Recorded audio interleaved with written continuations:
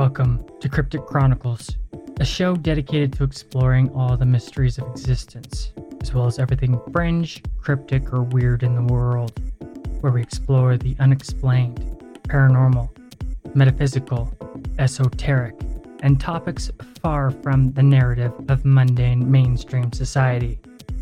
Today on the show, I'm once again joined by the famous Dr. Margaret Van Coops, and we talk about her latest book just released this month, The Light Side of the Oneness. She's a profound spiritual teacher and a veteran paranormal researcher. Dr. Margaret is one of the most enlightened people I've ever met, and her every word drips with wisdom. The book is quite esoteric and mind-expanding, yet grounded in wonderful prose and an entertaining structure. It's really easy to read. You can zip right through it without even knowing how long you've been reading it. So I highly suggest that you go grab her new book on Amazon, as well as her other work once you're done. It's super affordable and none of her work is geared towards profit. There's a lot to read, and as you know, I'm a bookworm, so I'm gobbling it all up wholesale. But enough introduction, let's go talk to Dr. Margaret. Shall we, listener? I'm your host, Tim Hacker, and you're listening to Cryptic Chronicles.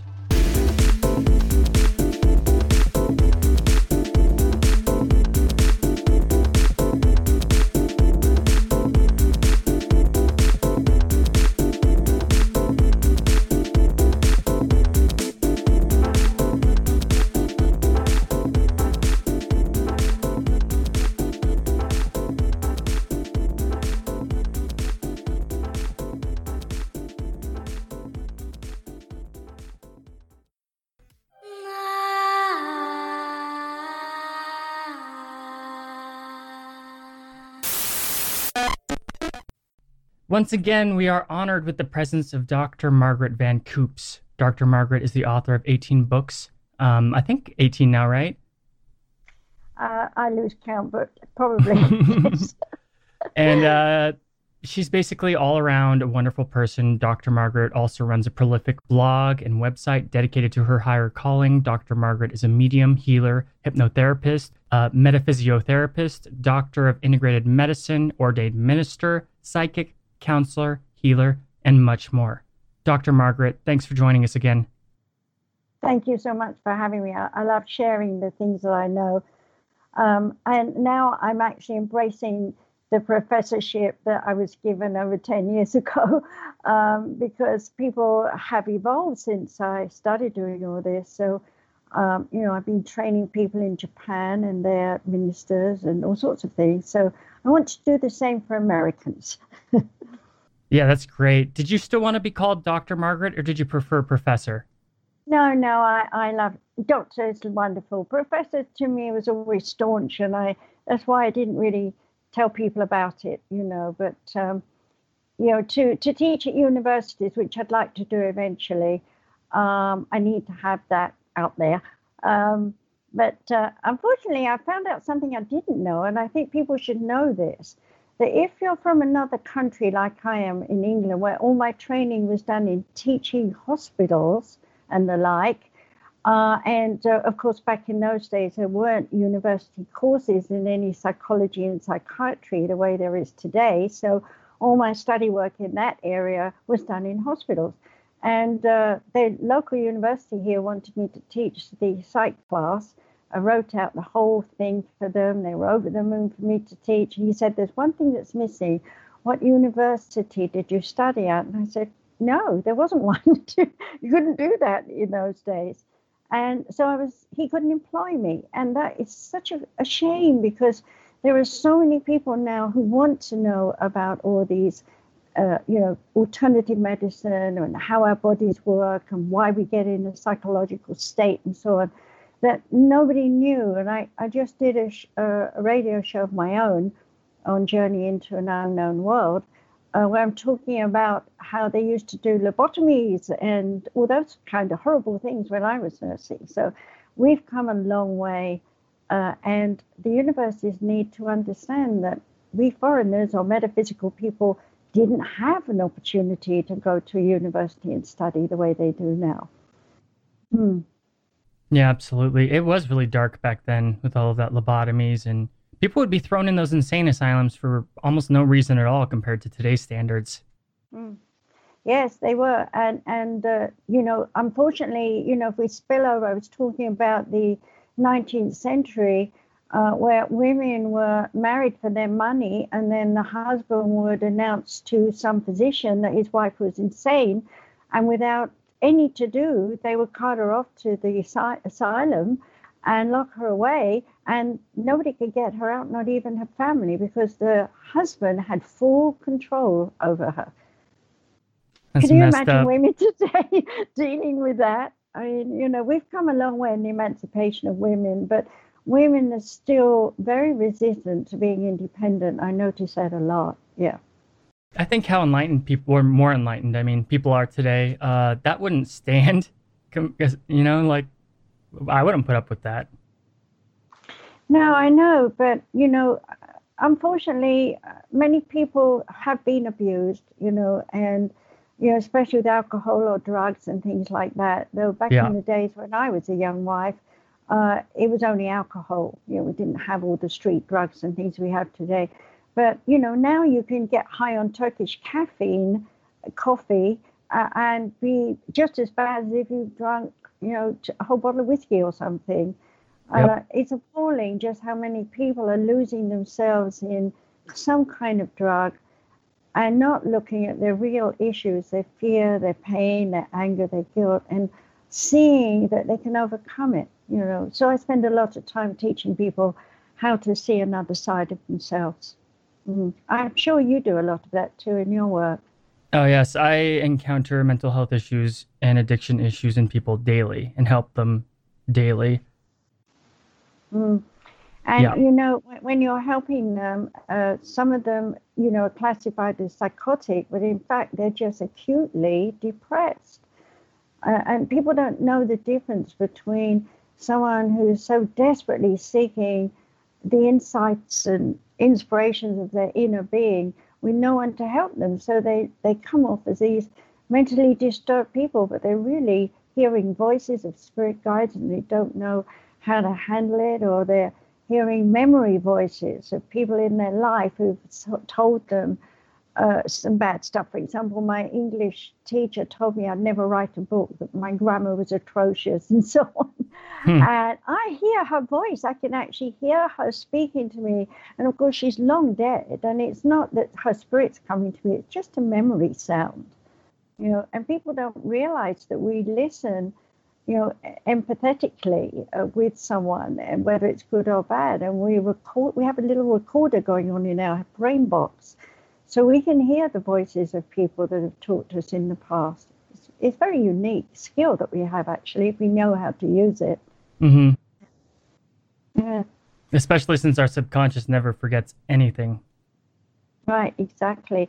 I wrote this book, The Light Side of the Oneness, and I have to admit that when I write, we write, the Oneness writes with me. And while I was writing that book, even I was learning something about how at this particular period in time, the ascended masters, as we call them, which are old souls or even alien souls from ancient times and stuff we can't possibly remember consciously on any level, are coming down and incarnating in different various forms in different places throughout the cosmos.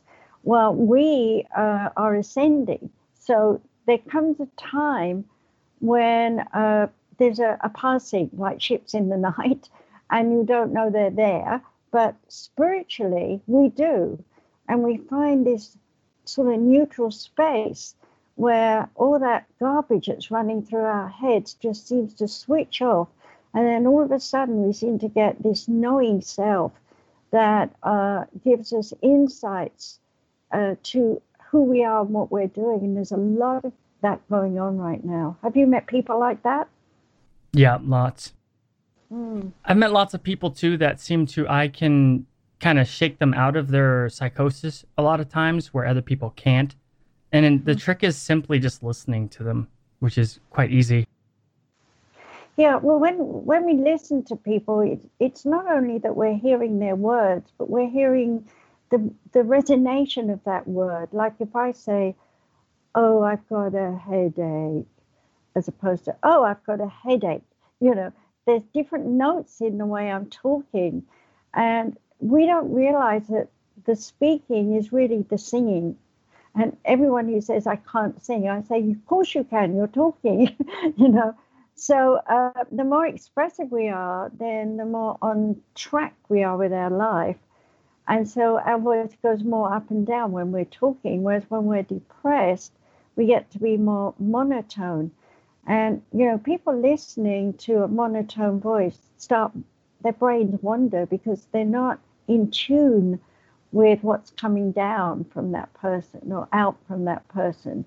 So I always make a point, even if I'm working with hypnosis with someone, to help them find their tones, the resonations when they speak. Have you done some of that work? No, mine is strictly just like I'm not really a psychologist or like a what's the word I'm trying to say? Like I'm not really there other to technically be an authority figure, but I go above and beyond and try to just like help them as best I can.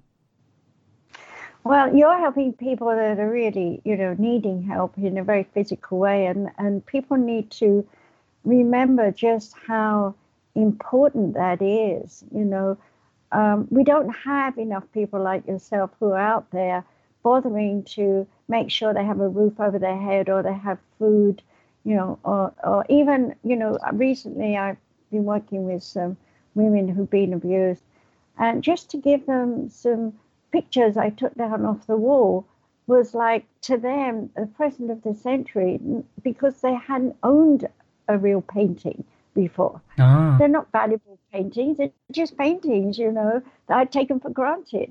But for them, it was like gold because they, you know, they've been hand painted by someone. I don't even know who they were painted by.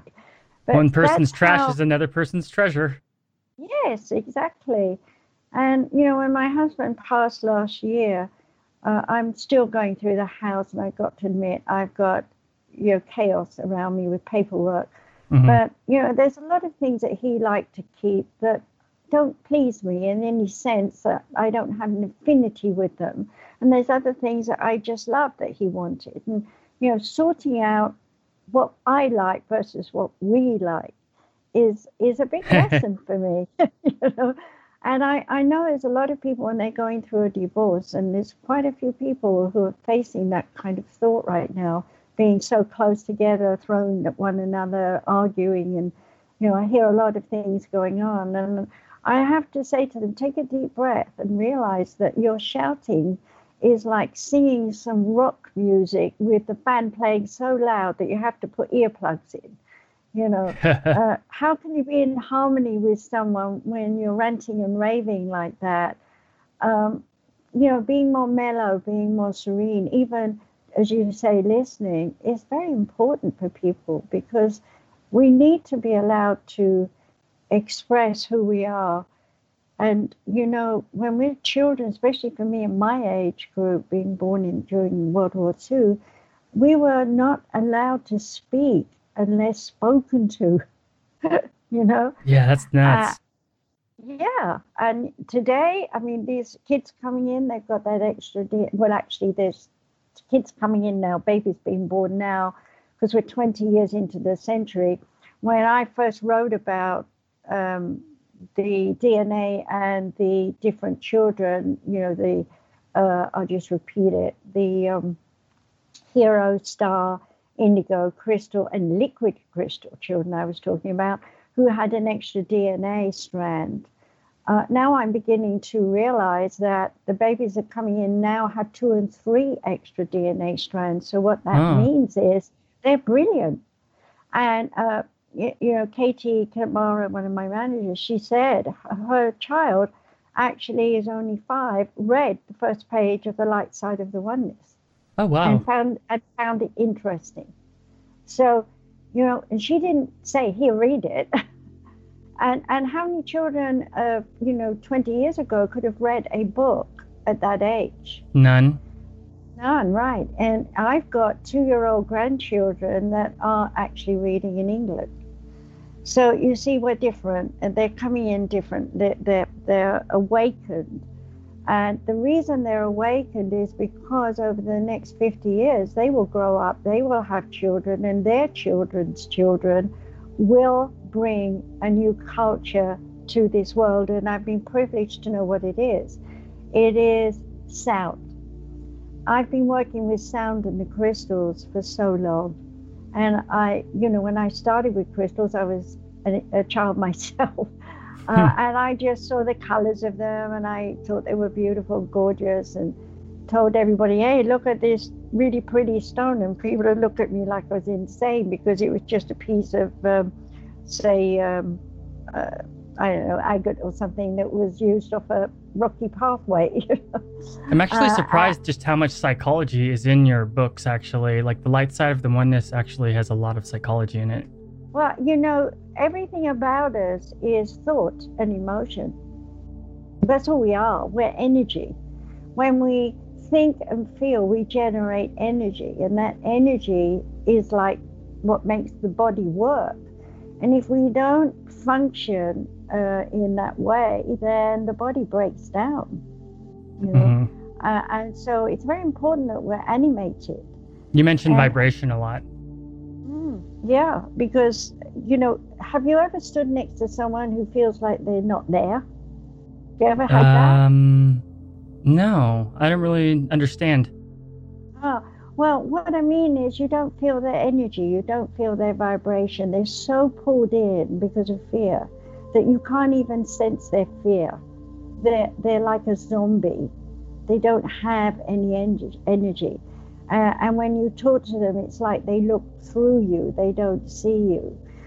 I found a few transient people like that over the years. There was one time when I actually found a gentleman here in LA, in this country, and he was rambling and, in a distant language, I don't know what, from some time, somewhere or something, and everybody thought he was insane.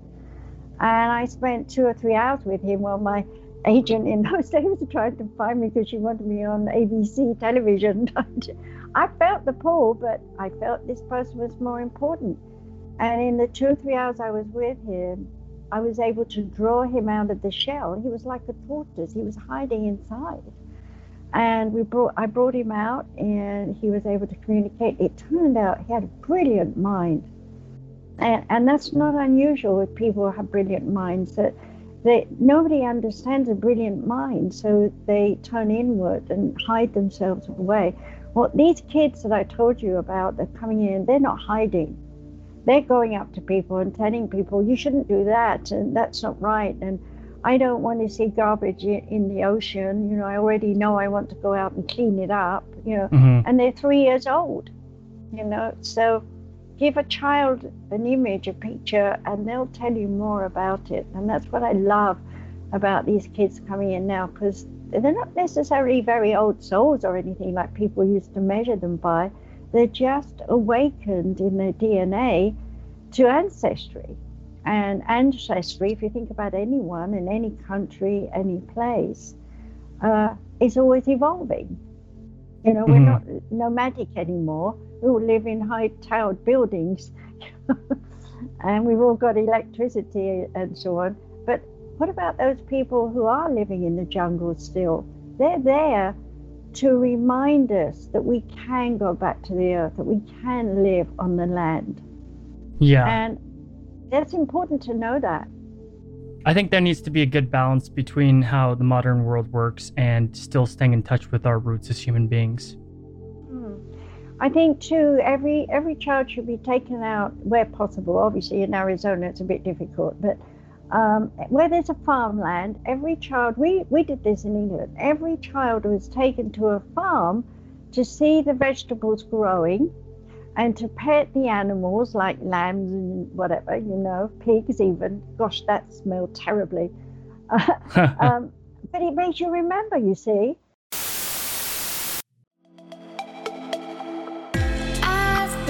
My soul from rocks and creeks and stones. I can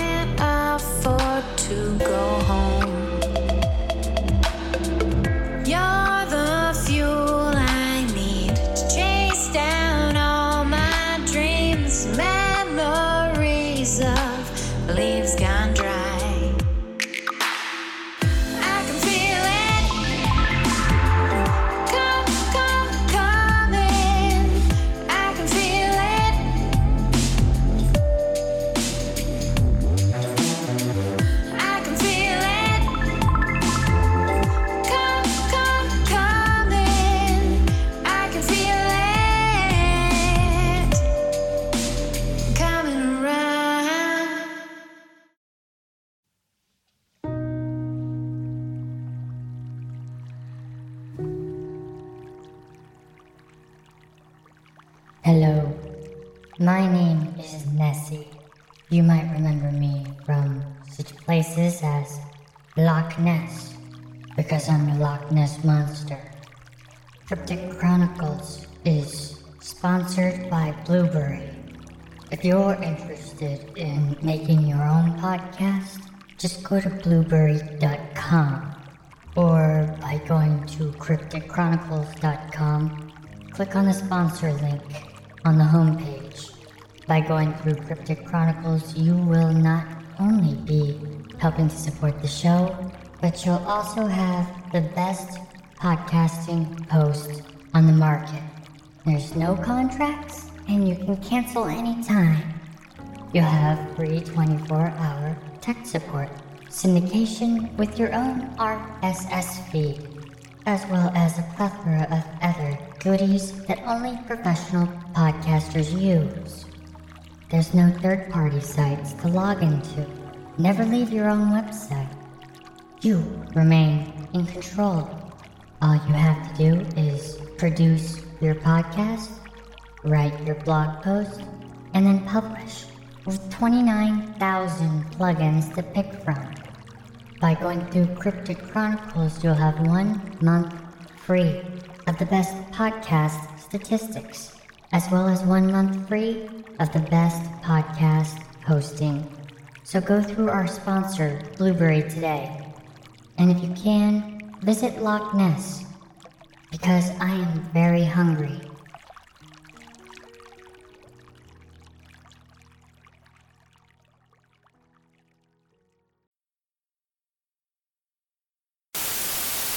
So when you get that meat on your plate, you're just like the Native Americans or the Africans and people across the world who honor the animal and the death of the animal and use the bones and so on, you know. I still do that. I totally understand that, because I'm a vegetarian, but I'm not a vegetarian because I'm against eating meat. I'm against how animals are treated. I'm against like steroids being pumped into them. I'm against like all of the animal not being respected is what I'm against. I agree with you 100%.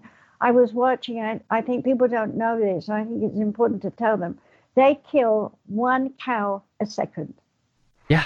So when they push them in through this narrow little wooden track thing, and as they go in there, this hammer comes down and hits them on the head, literally kills them. Yep. And then they drag the carcass out, and as they drag the carcass out, they're ripping off the skin right there and then. Did you know that they do that in front of the other cattle too? Like all the other cattle can see this happening? That was my main point, yes. Now, can you imagine that being done to you? It's horrific. And you know you're next in line? It's horrific. I was so horrified when I learned about that. And the thing, too, is the antibiotics they feed into them are not their normal antibiotic. Their stomachs are different. They have 3 stomachs, the cows do. And, you know, anything that's chewing cud has to go through 3 digestive modes. We have 2. We have the stomach and the next second stomach where it breaks down to liquid. Won't be too anatomical here. And we take the duodenum, which is what it's called, for granted. But it's actually without that duodenum, we wouldn't have the ability to break down our food. Yeah. And it's the same with these animals. And they're pumping all this stuff into them. They're not digesting the food. That's why they get so fat. Yeah, well, I'm sure, as you know, like you say in your book, when we drink water, the water becomes a part of us. When we eat, the food becomes a part of us. So these animals are living in a constant state of fear and anxiety. Mm-hmm. What is that doing to us when we absorb that into ourselves? Exactly. And we don't realize how empathetic and sympathetic our spirit is.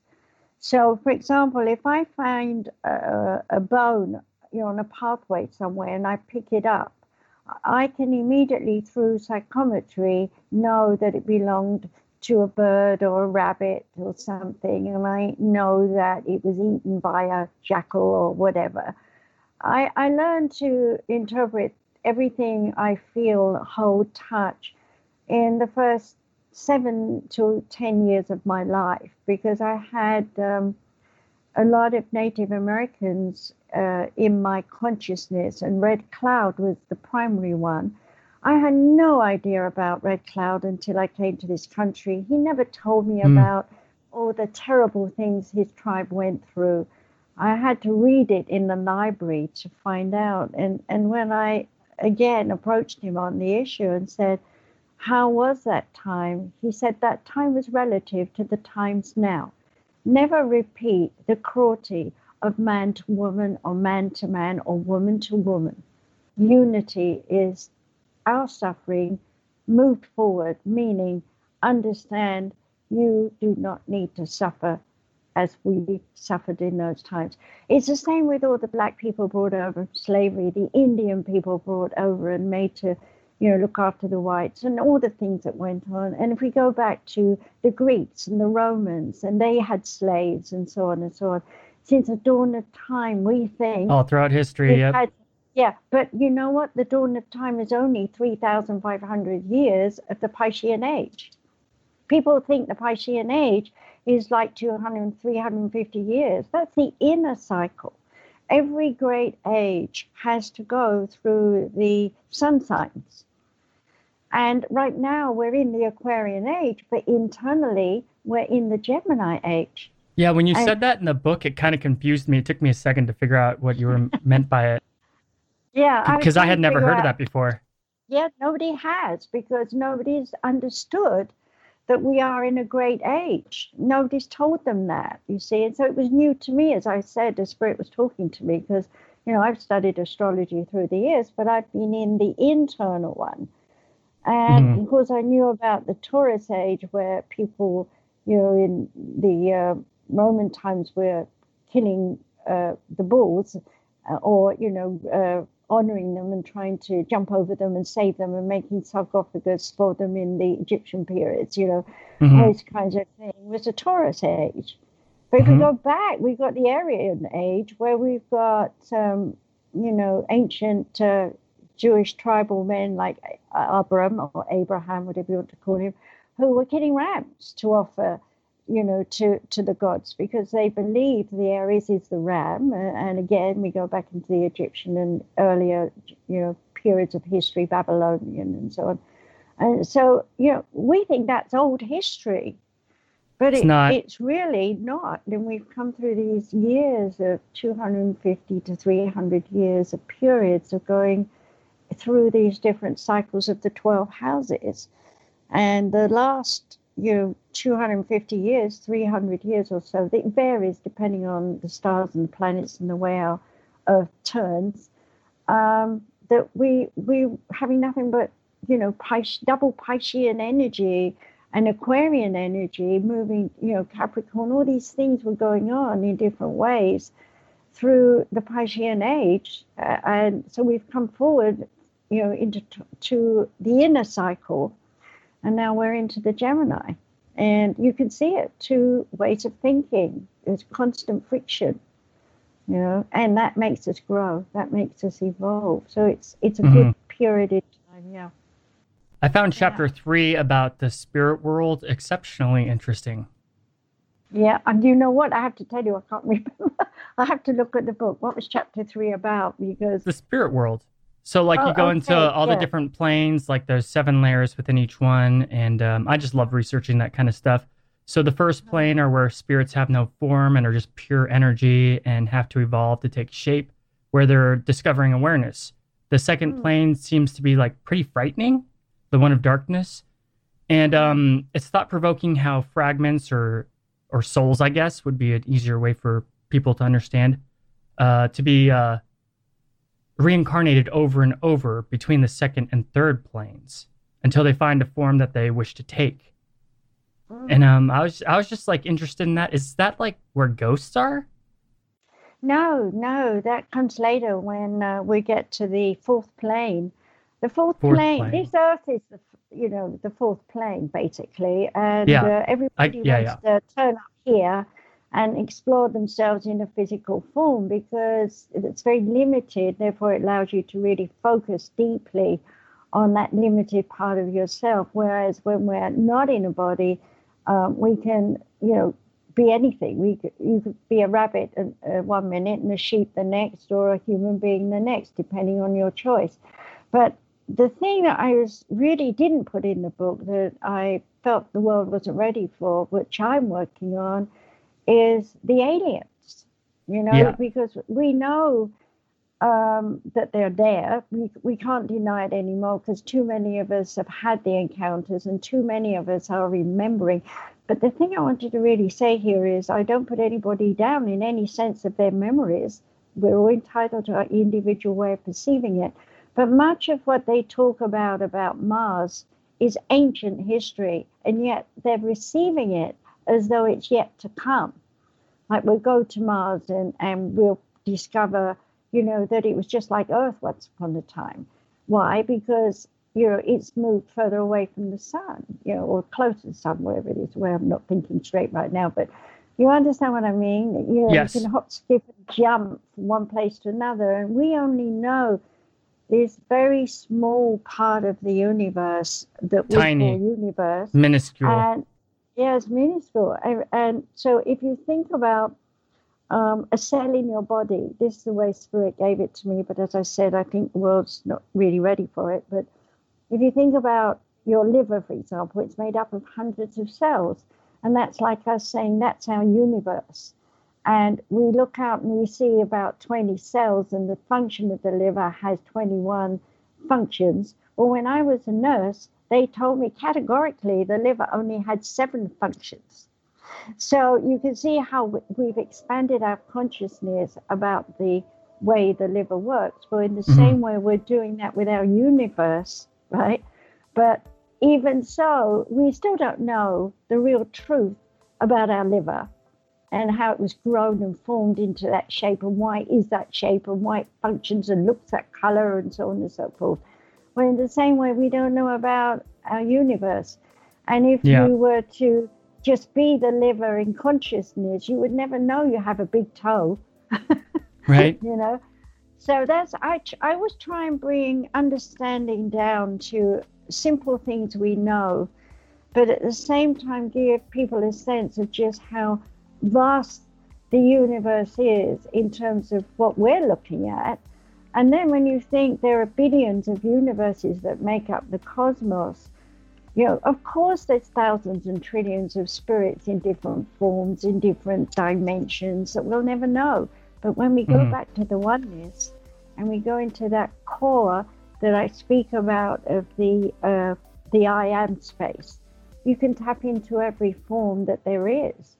So currently, right now, coming back to the children, they'll come up to you and say something like, you lived on Mars. And people look at them like, what?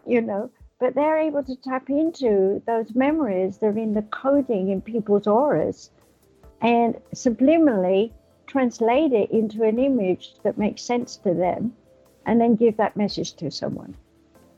Carl Jung call it the collective unconscious.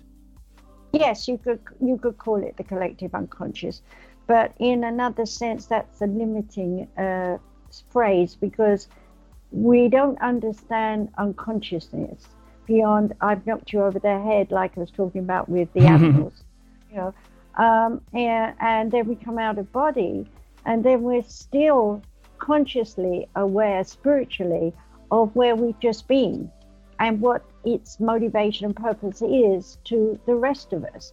So we still have to go into an instant sort of, I've woken up and I remember now I had 49 lives in India and another 250 in Pakistan or something in the future, just to mess around, and in the blink of an eye, process it. We can't understand that because we can't do it here. So it doesn't make any sense to someone. All our memories are sort of categorized in the subconscious under photos. We have a photo album, and each photo album, as it were, is categorized by the emotions that we've had: fear, pain, anger, guilt, loss, and so on. They're the primary ones. Yeah. And when we got that, so if I lose a ring, shall we say, today, because I dropped it on the floor and forgot I dropped it, I could be hunting in cupboards and all over the place because I'm having memories of all the places I've been that could possibly have an association with the emotion of the attachment to that ring, and never find it. Now, that actually happened to me. I lost one of my treasures that my husband gave me. And you know, it was even funny, he went and did the same thing. we actually had a laugh over that rather than crying tears, you know. They were opal rings, yeah. So, you know, that's how our brain works. And we hunted high and low, and we never found them. And to this day, you know, one could say, well, someone stole them. But no, they wouldn't have, because it was different times. You know, it was just carelessness. But where were we when we were careless? Well, we have to dig for another emotion to find how we feel when we're careless. But that doesn't necessarily hook into a ring. It might hook into riding a bike. So you never know where your brain's going to go. And so every day is a discovery of what we know and how we use the brain, and how we understand ourselves as a being. I could go on for hours talking. I'm sorry. Oh, no worries. The plane of the darkness, the frightening one, seems pretty scary, but I did think it was interesting how these shards or spirits, they're actually very useful and contain a lot of good information. Like when they're reabsorbed back into the source, into the prime shard. The bottom line is that we need the negativity. It's like the balancer, the weight. You know, you can't have all light. You'd be, you know, for want of a description, you'd be floating off into the cosmos, never to know wherever you are. Nothing would matter. No, nothing would matter. Whereas with the density of the oneness, it brings you back to, hey, I do exist. Why? Question mark. What? When? Where? How? You know. And in each expression of those, with a multitude of choices in the way we want to identify ourselves. And of course, we're always looking for unity. We want to find Prince Charming and Princess, and of course we learn nobody's Prince Charming.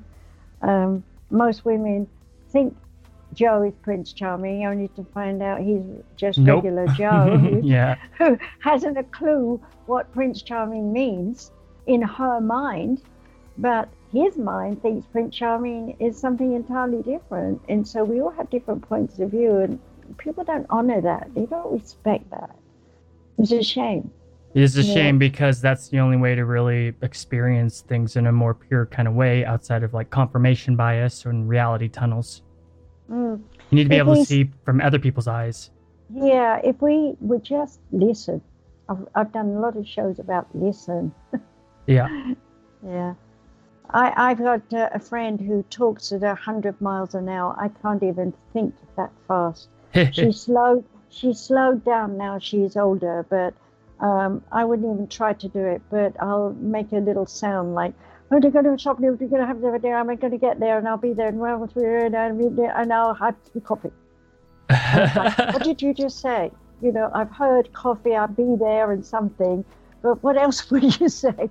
And now she's slowed down to more like, well, I'll see if I can copy it, and I'll get it over to you as soon as I can, because if I don't know, I won't be able to do it. You know, and it's that fast still. And there are people who do. Their brains, they're tapped in, and they think 1,000 miles an hour, and they can follow themselves. But we're lagging behind because we need to process the sense of the world, what it means, the emotion behind our association with that word, and so on. And so a lot of us get very angry and frustrated when these people go on, and we can't follow them because they're not talking slowly enough for us to understand. So I'm grateful that that was one of the things that was sort of knocked into me as a child. Speak slowly, precisely, and let people have a chance to understand what you're thinking and feeling. Yep. And analyze what you want to get across by your words. In the book, it's mentioned how succubus and fallen angels, like they're mentioned in the book. What exactly are fallen angels? Because it seems like most people think they're just like evil demons. But in the book, it seems more that they're kind of stuck here after the first cataclysm and kind of developed earthly ways, to quote the book. Yeah, I couldn't put, if I'd have written everything about demons and googles and gargles and whatever that we call them, you have to remember that in the beginning was the dark side, and out of the darkness grew the light. That was the birthing. It's like you're in the womb, you're in dark. And then in the birthing process, you come into the light. So in that sense, when form had become aware of itself, it was able to transform and change its form in many different ways, until ultimately, and you've got to remember too, the cosmos that I was talking about. So there's many dimensions of growth going on in the dark side. Oh yeah, tons of them. Yeah. And so, angels, as we call them, were coming from the evolvement level on some part of the cosmos somewhere, who were coming to help those who are in now form, in the darkness, slithering around like animals or snakes or, first human forms or whatever you want to think of. It doesn't matter. But the point is, they had to come and be like whatever was in existence. So, for example, I use Japan a lot because I taught so many students over there for over 28 years. And I'm ashamed I don't speak the language. Onegaishimasu. Yeah, hi, so this. It's about Malcolm. I can understand, but when you have interpreters, you get lazy. But anyway, when they basically would talk to me about the dragons, and how the ancient ones were there as dragons to help them. I had this a young girl. She was the most gorgeous, beautiful girl I'd ever seen, really, being honest. She was amazingly beautiful in every sense of the word. And she walks in and she sits down and she says, "I'm evil." And I said, "What do you mean you're evil? You're beautiful." And she said, "No, everybody doesn't like me because they feel this evil in me." Well, as soon as she said that, I became aware of this dark energy and realized it was a dark dragon. And the short version of that story is that it took a while. He was trying to, I wrote about it in one of my books. I can't remember which one. I think it was My Journey into the Oneness. And the short version is that he and his hordes of minions of different shapes of beings that were anything from imps to slithering things, were all goading him to win me over. And put in his mind, he put me in the dark caves of the acid. We were in the acid bath, and I was supposed to be petrified. And all I was saying was, "You are becoming." Because the more he tried to convince me, I'd just say, "You are becoming, you are becoming." And eventually this shell of the dragon was splitting, and he saw it, and he, "What are you doing to me?" And that was the bone of fear that came from him. And his hordes of minions were like, "What's she doing to him? She has more power than he has." And the short version of that story is that I gave him a psychological choice. He could return to the dark with his minions, as he called them. And I didn't know that word. It came up later. It's quite interesting when they used it for those little things. Minions? Yeah.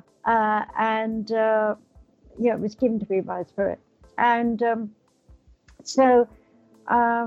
he had the choice. He could lose face and go back with his minions and still be their boss and lead them, or he could win them over and take them into the oneness. And as he's sitting with me in this acid, his skin is splitting more and more till you can see he's as white as me underneath, and he's a full angel.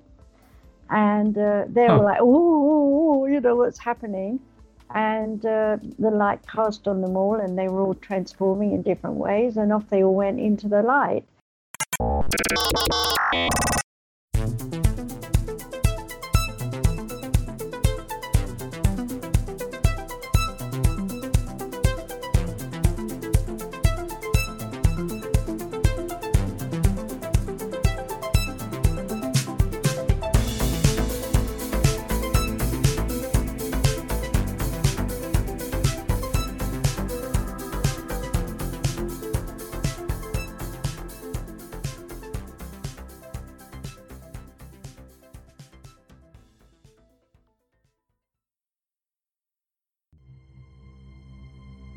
Hello, dear listener. Have you ever had a paranormal experience? A spiritual or esoteric experience? Have you ever seen a UFO or something that you could not explain? Have you ever witnessed anomalous activity that defies reality? Have you ever experienced unexplained mysteries of existence? If you have your own cryptic tale and would like to have it shared on the podcast, then call 1-800-757-6049 and leave a message of your experience. If it's what Cryptic Chronicles is all about, then it will be shared on the show. Just make sure you thought about what you will say ahead of time, and give a clear and concise account. Also make sure to leave your name, where you're from, or any information that will assist in making a clear picture to portray to listeners of Cryptic Chronicles. Once again, call 1-800-757-6049. That's 1-800-757-6049. We look forward to hearing from you.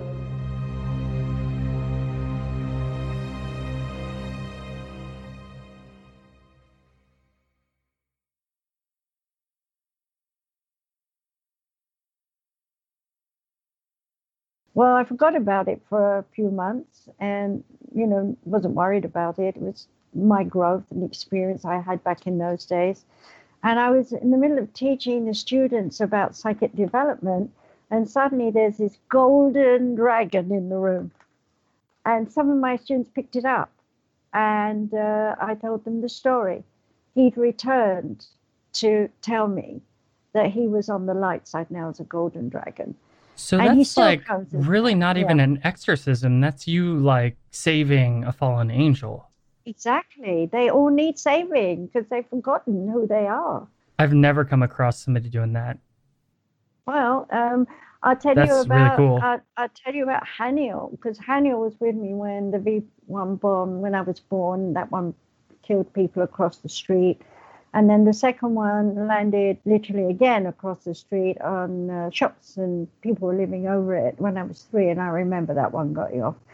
And Haniel was standing right over me, and I didn't know what an angel looked like in that 3 years. So I don't even know if I was 3. I was probably 2.5, because I was born in 42 June, and the war ended 45 May. Mm-hmm.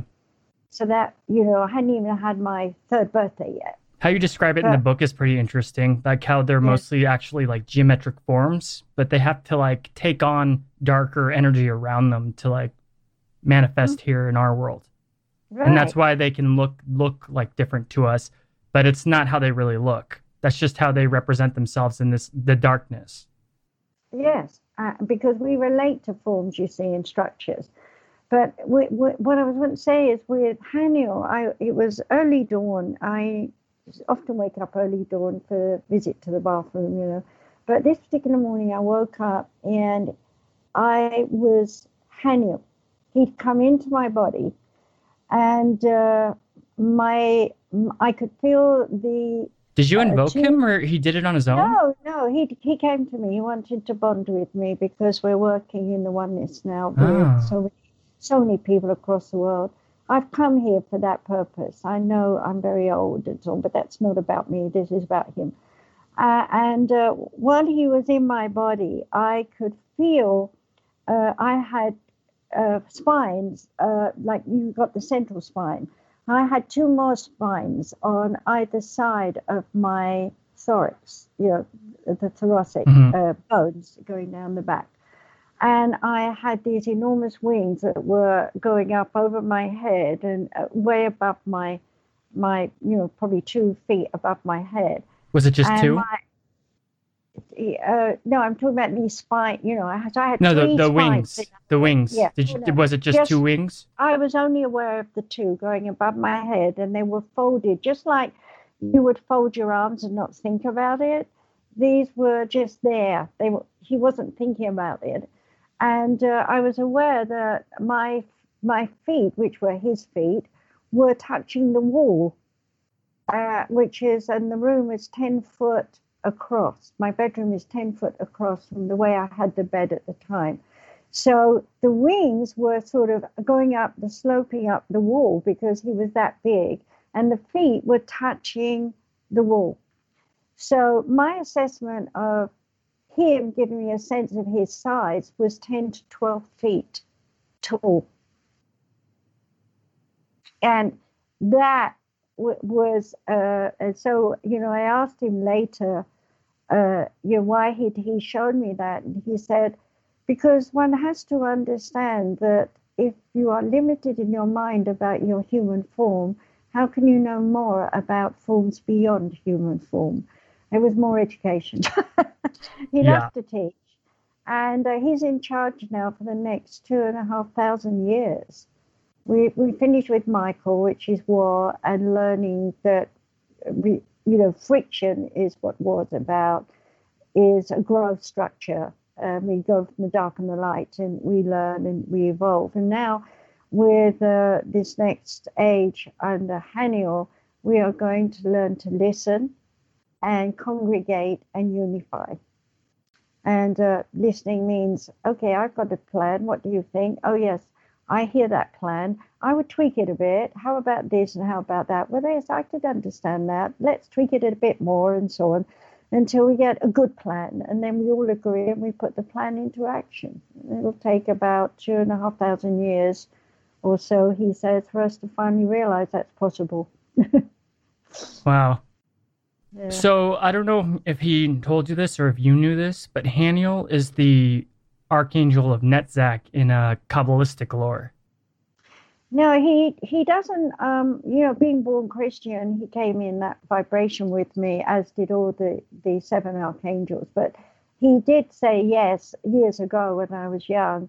He ran off a whole bunch of names I'd never heard and promptly forgot them.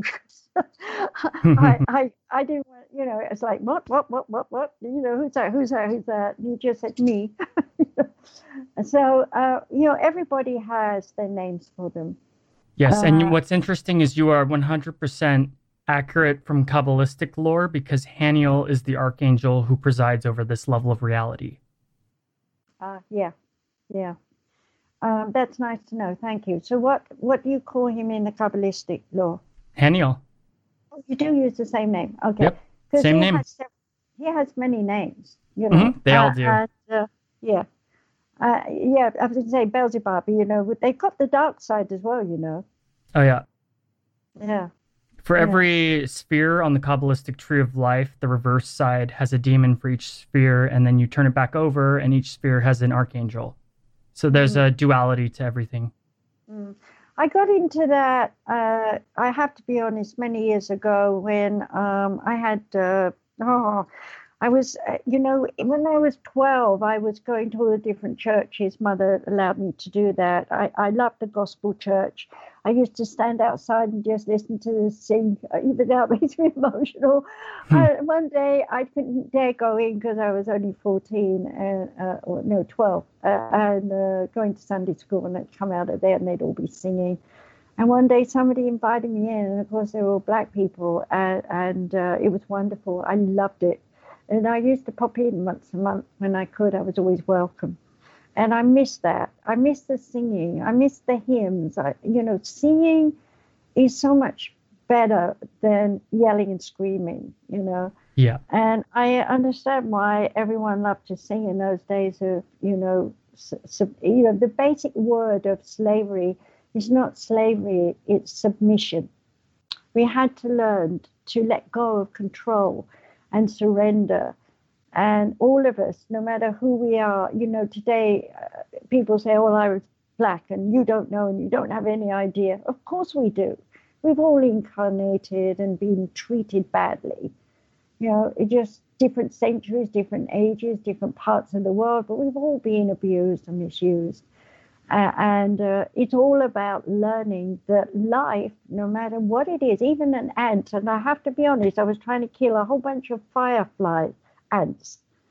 And I forgot that they could fly, and I'm out there putting this stuff down that's supposed to kill them, and I've got Socrates in my head reminding me that he taught me that they are the most unified example of procreation, support, creation, and evolvement. And so here I'm putting all this stuff down to kill them off, and they didn't die. And then one day I come out and they're all flying off with their wings. And I'm like, oh my God, I forgot that. And I was trying to kill a life. And, it's a unit of life. And I shouldn't have been doing that, which of course is the Hindu faith. And so, throughout my life, I always went and investigated all the religions when I was young. I won't bore you with all the details, but I've researched all of them as well. Yeah, it's important we understand that. I think we all do at some point or another. Seekers do. Yeah, I think so. But we're not just seekers, we're awakeners. I like to think of us as people who awaken. And we are partly watchers as well, because, we know when to act and when not to. Yeah. And of course, then we have aliens who are watchers as well, and creators and inventors. There's a whole new thing there about that. But the book I put out, Regenesis, that was given to me when I was 25 in an all-night constant dreaming of it. And it's very much where I lived and my own mother and father. I have that one, but I haven't read it yet. Oh, we already talked about that. Go on. Well, what I was saying is then book 2 came when I was 40, and I've done about 500 pages of it, and I sort of loved mistakes and never edited, never did anything with it. I had an agent in California when I first came when I was 40, and she approached James Cameron, who just finished doing the Terminator, and he wanted to make the movie of it. So I didn't know how to write a script in those days. And so everyone was madly trying to put a script together. And then I'm afraid the recession came, and he had a divorce going on, and he called me himself and chatted with me. We chatted a couple of times. And I'm hoping I can find him again. But, all these wonderful people have done marvelous works, and they've all evolved, from the Terminator, for example. With him, he's done Raising of the Titanic, and he's done all these spiritual things. But, I'm hoping that I reached out, that I'll find him again, because I now know more than I knew when I wrote that first story. And I'm understanding that when I go back to the second book, I'm going to be recreating it, re-adding to it. I think it's going to be a whole bunch of books. I've been watching Outlander. I love that show. And it really has captured the Scottish people and the way it was in those years. And I'm looking at now with new eyes on Regenesis, and I'm realizing that the reason I didn't go any further with it was because I hadn't evolved. And so when I find time, I'm going to go back, and I think book 2 will probably be 3 or 4 books. And then book 3, which is just an outline in my head, will probably be another 3 or 4 books as well. Awesome. Because I'm realizing now it's a teaching process. It's another way for people to learn and understand about the evolvement of humankind through the influences of outsiders. So it's going to be interesting. I'm quite excited to do it, but there's always a time and a place, and when you have time to do it. So it's on my list of things to do. Yeah, I'd love to read that whole series. What were you going to say? I was just going to say, how are you doing for time? Are we okay? Yeah, I wanted to ask you a couple more things. On page 48, it says that an army of light workers have incarnated in this great Aquarian age, the age of Aquarius. Just what is a light worker, and how do you know if you are one? A light worker is basically someone who has an awareness of their purpose and existence. In other words, within early years of being born, they find their niche. They know what they want to be when they grow up, kind of thing. Like I knew I wanted to be a nurse or a doctor, and I never guessed I'd be a professor. But you know what I mean? And so your pathway is kind of set up for you, and you bob in and out of things that you do along the way, but they're all lessons that make you awaken to your essence. And your essence is that you are a light worker. You're, you may have been a great teacher in past lives or another planet, somewhere else, but it doesn't matter here. What matters is you're programmed to do what you've come to do, as it were. And as you evolve, you see the bits and pieces of the puzzle coming together, and that core energy of I'm here to help people is always in your consciousness. And yes, you go through many ups and downs in order to experience this world in the way it is at this time, because we may not have been down on this planet for maybe 4,000 years, or we may have been somewhere else on another planet. So we have to get reacquainted with the ways of the times here, and sort of intermarry ourselves with one another and meet up. And usually they're collectively a soul group. For example, all the people that went on the march about changing country rules and regulations that happened in Europe, they're a common factor. They're here to say we need to think about health first. We need to think about safety. We think about feeding one another, So they're all come together. Now, it doesn't matter whether they're old souls or young souls. It matters that they're unified and they are collectively light workers. That's how I see it. That's how Spirit says it with me. So one of the most fascinating things I found about the book is the Genesis that you had is one of the most interesting I've actually ever read, and I've studied a lot of them. It actually resonated with me pretty well. The the oneness, the universal mind, the all, the Tao. There's a lot of names for this idea of just like source energy, and all basically representing the same thing. And I like everything you really said about the whole Genesis. Like, it really resonated with me, and I thought it was incredibly interesting.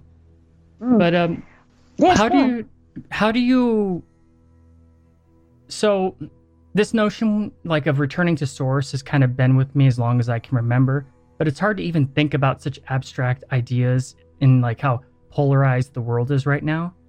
I know you said that this was channeled to you long ago, but how is it you still remain so balanced and wise and peaceful in a world constantly bombarding us with chaotic energy? Well, the first thing you have to understand is judge not lest you be judged, as Jesus said.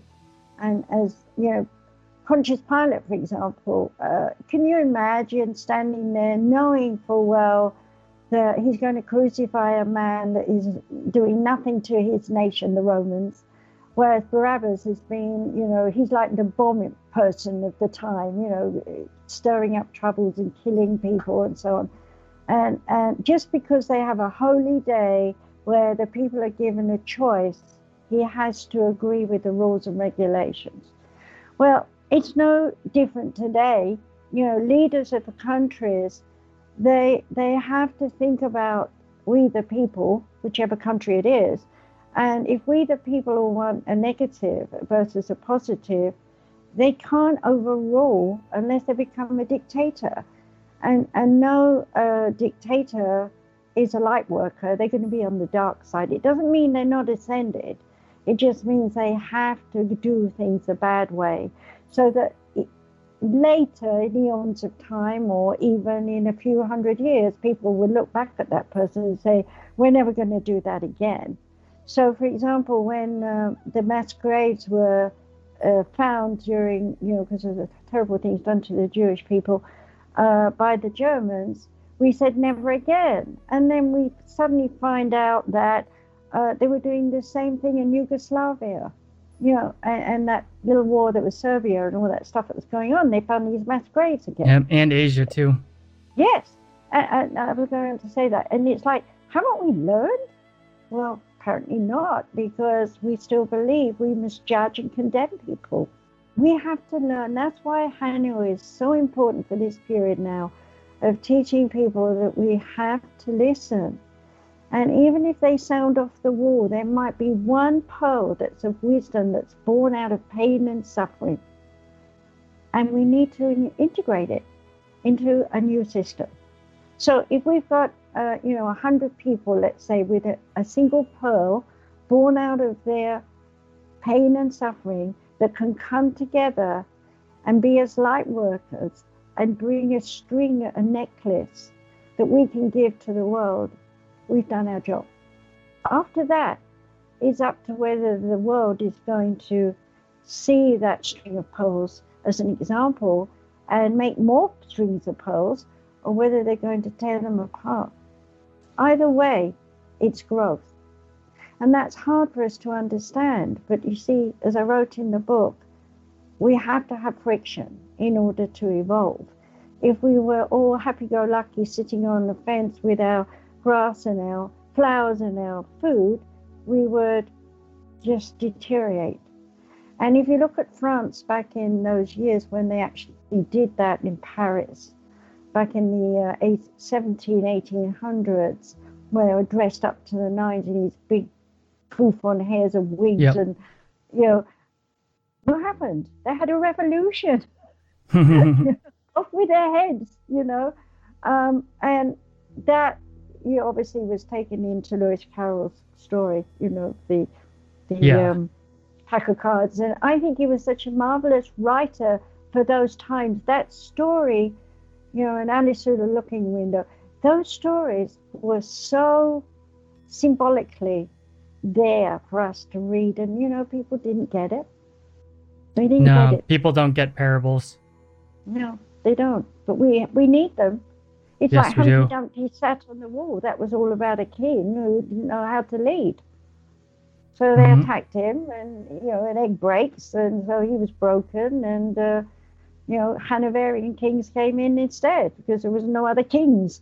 But even they weren't any good. Mm-hmm. Why do we need kings? Well, We don't. need a leader. We do a need leaders. leader. Yeah, absolutely. That's all. And today, if you think about the Queen of England, she's, and if you've seen the series, I think it was very well done, how she was manipulated. She couldn't even be herself. And to survive, 64 years now of not being who she wants to be, it's like being in a prison. It is. Yeah, yes. But the people, A fancy prison. they love her for being that person. Why? Because it means England is still united. And we need those examples. We need people who will be a leader. But unfortunately, like Gandhi, he never lifted one finger in violence. Someone had to kill it. He actually came through me when I was channeling in LA back in those days when everybody wanted channeling, and he told the people that they would pray for his country because there was going to be terrible murders, and then the Prime Minister, she got murdered and so on. Remember that? No, I don't remember that. Well, yeah, I do. Yeah, Gandhi's a dear heart. But again, we say Gandhi here, it's Gandhi. But he was originally born in Britain. Interesting, Yeah, isn't it? and he was educated there.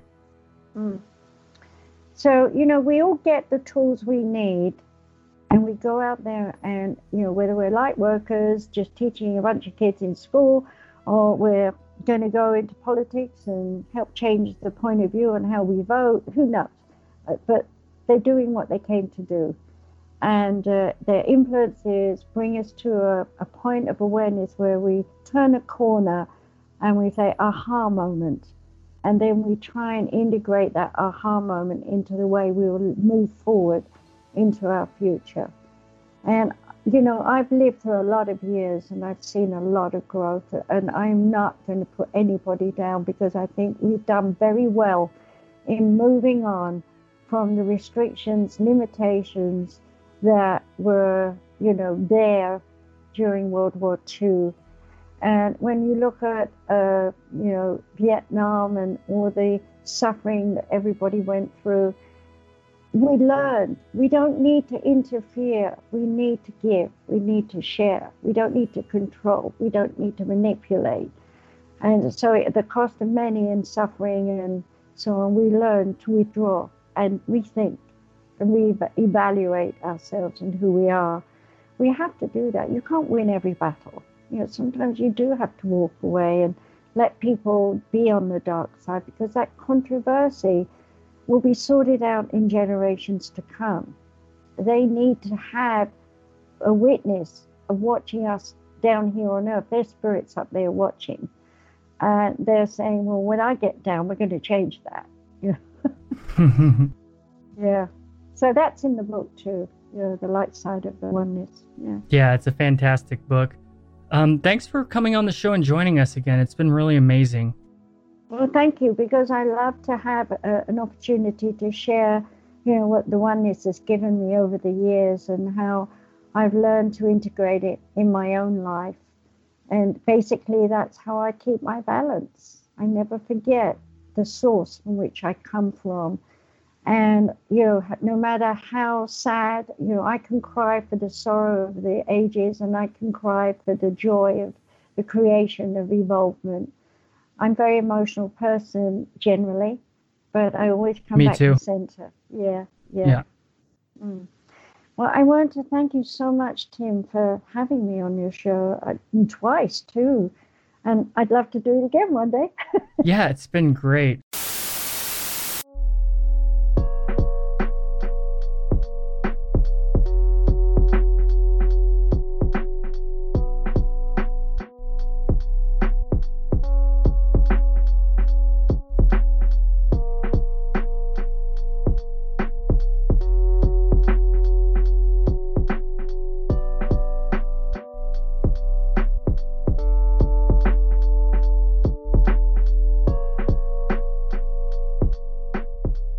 Wow, what a fantastic show. Dr. Margaret is awesome and always a pleasure. Make sure you go check out all her books on Amazon and make sure to get her latest book, The Light Side of the Oneness. Check out her Zoom classes at easypeasysolutions.org and check out her radio show on iTunes or any other podcast host called Journey into an Unknown World. As per usual, all links will be in the show notes, so make sure to go check out all of her stuff.